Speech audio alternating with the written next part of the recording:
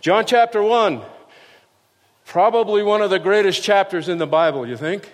I mean, it's pretty incredible, John chapter 1 is. I mean, John has the purpose in this book of explaining that Jesus is God. He just wants everybody to know that Jesus is God. And what better way to start that process than just come right out and say it? In the beginning was the Word, and the Word was with God, and the Word was God, right? I mean, just come right out and state where you're headed, John. And he does that. And he does that in a great way. And then just in case we don't quite catch who Jesus is and who he's explaining the Word is, he goes on in verse 14 and says, "And the Word became flesh and dwelt among us. And we beheld his glory, the glory of the only begotten of the Father, full of grace and truth." That's a pretty good description of Jesus, isn't it? I mean, he starts right off and does a really good job for us of saying, this is who I'm talking about. I don't want you to be confused where we're headed with this. This is who I'm talking about throughout this whole book. That's my goal. Now, John the Apostle then goes immediately into introducing us to John the Baptist. John the Baptist, as Pastor Nathaniel pointed out a couple of weeks ago, John the Baptist is the last Old Testament prophet, the last Old Covenant prophet. And he preached the same thing that those prophets preached. Remember what he preached? He preached, repent. Turn away from what you're doing. Turn away from whatever it is you're doing and turn to God. And John come along and he preached the same thing, only his repent this time is getting a little more serious, because he says, listen, repent because the kingdom of heaven is at hand. It's not just coming from a long time ago, it's here. It's here right now. And John says, as a matter of fact, I'm testifying to you right now that I'm that voice crying in the wilderness, make straight the way of the Lord. I'm that person that Isaiah was prophesying about. I'm here. And I'm making that, I'm crying out in that voice, John said. But here's the unique thing about John. It's not so much that he does such a good job of explaining who he is, but it's what he says about our Lord when he sees him that's so critical. John says this in chapter 9, "Behold the Lamb of God who takes away the sin of the world." We just sung about that. That was pretty cool, huh? He says in verse 32, he says, "And I have seen the Spirit descending like a dove out of heaven, and he remained upon him." And he says in verse 34, "That I myself have seen and testified that this is the Son of God." See, there wasn't any question in John's mind who Jesus was either. So John the Apostle, who's writing this book, pretty straightforward. John the Baptist, who also came along testifying of Christ, pretty straightforward who Jesus is, right? Now in verse 35, John then goes on to and starts the beginning of Jesus' ministry, Jesus' public ministry here on earth. And it's kind of unique what he does, because the first thing that happens is two of John the Baptist's followers, two of his disciples, go follow Jesus after they hear what John says about who Jesus is, right? And so they go and follow Jesus, and one of the first ones to follow him is Andrew. Andrew is Peter's brother. And what's the first thing he does? He goes and he gets his brother. And he says, listen, come and see, we've found the Messiah. We found the Christ. We found him. And so he brings Peter to Jesus. And then the next day it says that he was going along and he found Philip. And he said to Philip, he said, follow me. And Philip goes and gets his buddy, Nathanael. And what's kind of unique about this is he says to Nathanael, he says, we found him of whom Moses in the law and also in the prophets wrote, Jesus of Nazareth, the son of Joseph. Now that's a whole different title than these other guys are giving him, right? And Nathanael's first response is, can anything good come out of Nazareth? Really? I mean, and I love Philip. I like the way Philip approached this, because Philip could have defended Nazareth. He could have defended Jesus. He could have defended anybody. And instead he just said, come and see. You come and see what you think of it. Now it's kind of interesting to me. Nathanael could have been being really negative about the area, the city of Nazareth. There are some accounts that talk about that Nazareth didn't have a great reputation. But I think more importantly, what Philip is speaking is he's speaking truth. Prophecy says that the Messiah is going to come from Bethlehem, not from Nazareth. And so Nathanael's just really straightforward saying, listen, if you're talking about the Messiah, how can you be talking about Nazareth also? That those two don't go together. They don't link up. Now, I want to spend a few minutes talking this morning about the next few verses. because they're kind of an interesting account to me, as Jesus and Nathanael now will have this little conversation. I'm going to see if I can make this work. Oh, it's there. Cool. All right. I didn't know if this was going to work this morning or not. But anyway, so Jesus saw Nathanael, and he sees him coming, and he says to him, "Behold, an Israelite indeed, in whom there is no deceit." And Nathanael says, "How do you know me?" And Jesus answered, and he said to him, "Before Philip called you, when you were under the fig tree, I saw you." And Nathanael immediately says, "Rabbi, you are the Son of God, you are the King of Kings." And Jesus answers and says to him, Behold, because I said that I saw you under the fig tree, do you believe?" He says, "You will see greater things than these." And he said to him, "Truly, truly, I say unto you," and I can't see it from there, "Truly, truly, I say unto you, you will see the heavens open and the angels of God ascending and descending on the Son of Man." What a unique account that we see that Jesus and Nathanael have. Jesus comes and Nathanael comes to him and he says, "Behold, an Israelite indeed, in whom there is no deceit." Now, when Jesus says that Nathanael is an Israelite indeed, what he's saying is that Nathanael isn't just hanging on to the fact that he's an Israelite by birth or an Israelite by lineage. He actually is living it. He actually lives by a moral and a spiritual characteristics. It's like what we would call today, we would say he doesn't just talk the talk, he walks the walk. That's what Nathanael does. And Jesus knew that, and Nathanael's immediate response is, "How do you know me? How can you know me so well? I mean, that's true about me. How do you know me so well?" And Jesus says, "I saw you before Philip came when you was under the fig tree. I saw you." And it's so unique to me. Nathanael then immediately says, "Rabbi, teacher, you are the Son of God, you are the King of Israel." That's a pretty bold statement for somebody that hasn't exchanged any more than 30 words with our Lord, right? I mean, less than, actually. Hardly said anything to our Lord, and immediately he makes that statement. You are the Son of God. You are the King of Israel. Jesus hadn't even talked about who he was with Nathanael, and yet Nathanael knew that, and he stated that. And so Jesus challenges him, and he says this, he says, "Because I said to you that I saw you under the fig tree, do you believe?" Now listen to this. He says, "You will see greater things than these." And he goes on to say, "You'll see the heavens open and the angels of God ascending and descending on the Son of Man." Now there's an obvious reference here to back to Genesis and Jacob's ladder. You remember that account? We'll see if this works. It ain't going to the next one, Shalom. Well, then there we go. Thank you. Unless I did it. I have no idea. Anyway, in Genesis chapter 28, starting in verse 12, it says, "And he had a dream," this is talking about Jacob, "and behold, a ladder was set on the earth with its top reaching to the heaven, and behold, the angels of God were ascending and descending on it. And behold, the Lord stood above it and said, I am the Lord, the God of your father Abraham, and the God of Isaac, and the God of Isaac." And he goes on to explain to Jacob that he's promising that Jacob will inherit that land. He will be in that land that he's there in right now. And God promises, "I'm going to be with you always. I'm going to be with you until this takes place. I'm going to be with you and make sure that everything happens." And so it's interesting to me that Jesus then talks about this, and there's a real significance to Jesus bringing this up to Nathanael, because he's going to kind of understand what's going on here. Being an Israelite indeed, Nathanael knows why Jesus would choose to use this experience to explain who he is. Because Jesus is helping Nathanael to understand what's going to happen in the future is everybody's going to come to understand that I'm that ladder. I am the one that bridges the gap between heaven and earth. And I am the one that's going to make a way so that everybody can get to heaven. And when Nathanael comes to understand that, and when the whole world comes to understand that Jesus is the only way to heaven, that's the greater things than these. That's pretty great stuff. And that's the greater things that he's talking about. So Nathanael would see greater things than Jesus just miraculously seeing him under a tree, even though he had never met him.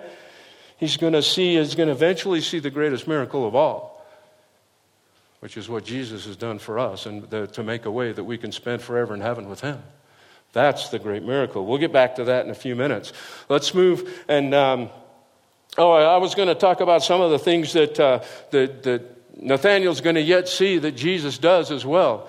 I mean, Jesus is just getting ready to start his earthly ministry, and so there's many things that Nathanael's going to experience, many other miracles that he's going to see that go on. Jesus turned the water into wine in chapter 2. He healed the royal official's son in chapter 4. He healed a man that had been lame for 38 years in chapter 5. He fed the 5,000 and walked on water in chapter 6. He healed a man that was born blind in chapter 9. He raised Lazarus from the dead in chapter 11. I mean, all of these things go on, and Nathanael got to see those too. So those are some pretty great things that Nathanael got to see, as well as the disciples and the others that were with Jesus. Not to mention all of the ones that aren't recorded in John. There's a whole bunch of miracles that are recorded in the other accounts, the other Gospels that aren't recorded in John. So Nathanael's going to see all these great things, but there's still the greatest one coming. So moving forward to chapter 13 now, and we see Jesus with his followers. They're sharing the Lord's Supper. And Jesus had just given that amazing example to the disciples of service to each other by washing their feet. And then he identifies that Judas is the one that's going to betray him. And then he goes right into chapter 14, which, and very appropriately, see, he's going to use the next 4 chapters now, Jesus is, to be an encouragement to the disciples. These are kind of my last words to you guys. This is, I'm getting ready to go to the cross. These are the things that I want to encourage you with. These are the things that I want to teach you before I go. And so chapter 14 opens appropriately with a real comforting statement. He says, I go to prepare a place for you, and if I go to prepare a place, I will come again and receive you to myself, that where I am, there you may be also. And then he says this, and you know the way where I'm going. And it's interesting to me that Thomas immediately says, I love Thomas. Thomas immediately says this. He says, Lord, we don't even know where you're going, let alone the way. I mean, that's basically the way he said it. We don't know where you're going. How can we know the way? And then obviously Jesus' response is to me one of the greatest verses in the Bible. I am the way, the truth, and the life. No man comes to the Father but through me.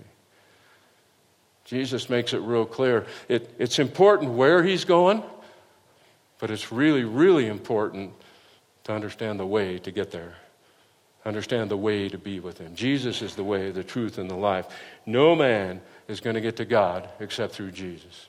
And he makes it so clear. That's a wonderful verse. And now he's going to continue on in chapter 14 as he starts to explain that he is one with the Father. And he says this in verses 11 and 12. He says, believe me that I am in the Father and the Father is in me. Otherwise, believe because of the works themselves. And he says, truly, truly, I say to you, you who believe in me and the works that I do, he will do also. And greater works than these he will do because I go to the Father. Wow, we already had that. Jesus already told Nathanael, you're going to see greater works. And now Jesus is telling everybody listening to him, including us, that you're going to do greater works than these. The works that he's referencing in verse 11 are very clearly the miracles that Jesus did, the things we've already talked about. So we've got all these miracles that Jesus did, and he's saying, you're going to do greater ones than these. Wow. Believe me, he said. He who believes in me, the works that I do, he will do also, and greater works than these he will do. Now, there's no question that God used the signs and the miracles in Jesus' ministry and in the ministry of the early church leaders as affirmation and a validation of their ministries. And even the apostles, when they started the early church, they were doing some of the same miracles that Jesus was doing. And so he's explaining that aspect as well. But think about this for a minute. What could be the greater works that he's talking about? Like, how could you and I do greater works than Jesus? How could the apostles do greater works than Jesus? And I think to answer that, we have to realize what the greatest miracle of Jesus was. The most amazing thing that Jesus did, and that was his death and resurrection. That's the most amazing miracle that he did. He has all kinds of miracles that we could look at, and there's a bunch of them, and they were pretty incredible. But maybe. There we go. But Jesus, the miracle that he performed in his death and his resurrection is the most incredible miracle out there. It's the most incredible miracle in history when you really think about it. He says in John chapter 10, "For this reason the Father loves me, because I lay down my life so that I may take it up again. And no one has taken it away from me, but I lay it down on my own initiative. And I have authority to lay it down, and I have authority to take it up again. This commandment I received from my Father." See, here's the amazing thing. Jesus laid down his life of his own initiative. And because he laid down his life of his own initiative, and he paid the full price for your sins and my sins, he forgave all of our sins completely because he did that. And then because he also, of his own power, rose from the dead, victorious over death, and is seated back at the right hand of God. Because of all of that, that's the greatest miracle in the history of the world. Pretty amazing. You know, when Jesus was doing all of the signs and wonders that he was doing while he was doing his earthly ministry, when he was doing all of that, and the Bible says that people believed in him, they were believing in the fact that he was the Messiah, that he was the Christ, he was the one to come. They weren't believing in him as far as a saving relationship with him, because until he did that amazing miracle that he did, a saving relationship wasn't available with Christ. So Jesus, his death on the cross and his resurrection is what made a way available to heaven. For all of us, for anyone. That's what made the way available. That's what makes the miracle of salvation available, is Jesus dying and raising again. That's what makes a relationship with him available for all that would believe in him as the way, the truth, and the life. The fact that he died and that he rose again. That's so critical. That's so important to catch. That's what the greatest miracle in the world is. Now, here's the unique thing to me. I'm going to look at this one more time. Jesus says again in chapter 14 and verse 12, he says this, "Truly, truly, I say to you, he who believes in me, the works that I do, he will do also, and greater works than these he will do." Why? Because I go to the Father. See, he makes it so clear. The way that all of this is going to happen, the way that all of this is going to take place, the one thing that makes greater works available for us to even do is the fact that Jesus died, was resurrected, and went back to heaven. Went back to his rightful place in heaven, is back with the Father. That's what makes it all available. That's what makes Jesus the greatest miracle. That's what makes that great miracle available to us. Now, those who have believed in Jesus for salvation, you've experienced these greater works that he's talking about. Anybody who is saved, anybody who has said that I place my faith and belief in Jesus Christ, I trust in him to run my life now. I made a mess of it. You run it, Lord. Anybody that's done that has experienced this greater works that Jesus is talking about. As a matter of fact, anybody that's done that, you're a miracle. We're a miracle. Really, a miracle. And the miracle that Jesus would do to make salvation even available to us by dying on the cross and by raising again to life, when we believe in that miracle, we become a miracle. Every one of us. Listen, and when we share that miracle with others, we're doing greater works. That's the greater works that Jesus is talking about. He's going to make a way that we can spend forever with him. And when we share about that way, when we talk to people about that way, we're doing greater works. That's pretty amazing. You want to understand how we can do greater works than the things that Jesus did and all of that kind of stuff, is the fact that we have this eternal life to share with other people. We have Jesus Christ to share with other people. That's greater works. You know what? We each have an amazing story to tell. What Jesus did in our lives when he got a hold of our heart. I mean, I don't know about you, but boy, I could tell you some stories. But what Jesus did to change me, to get a hold of my heart, to cause me to want to believe in him by faith, is a pretty amazing story. And most of us here have that same kind of story to tell. The way that Jesus has, what he's done in our lives to change our thoughts and our attitudes about life in general. That's some more stories. That's some more things we can tell people about who he is and what he's done for us. And what we know he has planned for eternity. That's more stories. That's more information that we can give to people about our Lord. When we share what Jesus has done in our lives with others, we tell them about our individual miracles, and we tell them about the greater work of salvation that God has made available to each one of them through Jesus Christ, through the way, the truth, and the life. Greater things, greater works. That's what we have to share. Nathanael come to understand what these greater works were, what these greater things were, as the Lord had told him. When he come to understand what they were, he knew what the salvation was, what was available to him. Every person here that's ever come to understand that knows greater works. And listen, that's my encouragement to you this morning, really, that we each have a story to tell. Some of them are more spectacular than others, but we each have a story to tell. We each have a miracle to share. You all have a miracle. God's done a miracle in your life, and when he saved you, and man, it's worth sharing. It's worth going out and telling people what God has done in your life, how he changed you, how the things that are different for you now than they were before you got saved, before he changed your heart, before he changed your life. It's a miracle. You all have a miracle to share. We have seen the greater works of salvation in our lives. We've seen the greater works that are available to each one, each person, anybody that desires to receive them. We've seen those greater works, and we have them to share. And when we share them, when we share our story with others, we share the greater work Jesus is offering to them.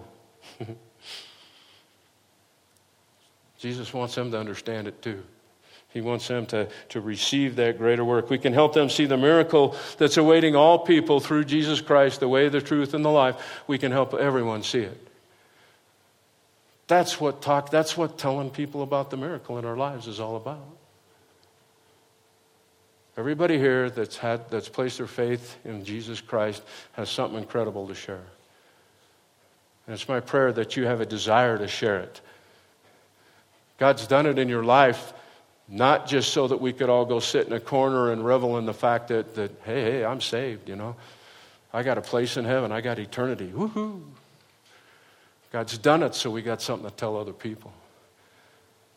I don't know even what kind of situations everybody comes in. If you're in the workplace, you got a story to tell people. If you're in the grocery store, you got a story to tell people. Doesn't matter where. Doesn't matter the places God gives you the opportunity to do it.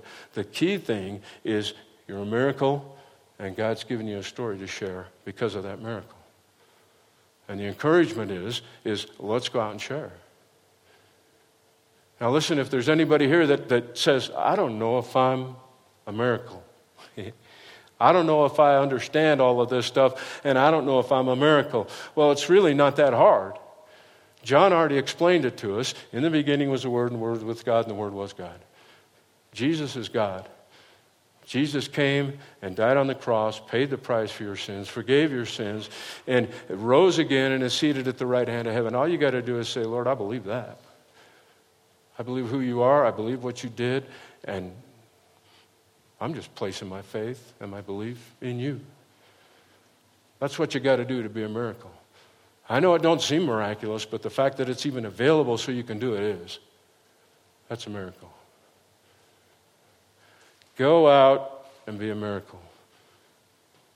Go out and share your story. Go out and tell people about the one who is the way, the truth, and the life. This message has been brought to you by Alpine Bible Church in Lehi, Utah. If you'd like more information, please visit us online at alpinebible.com.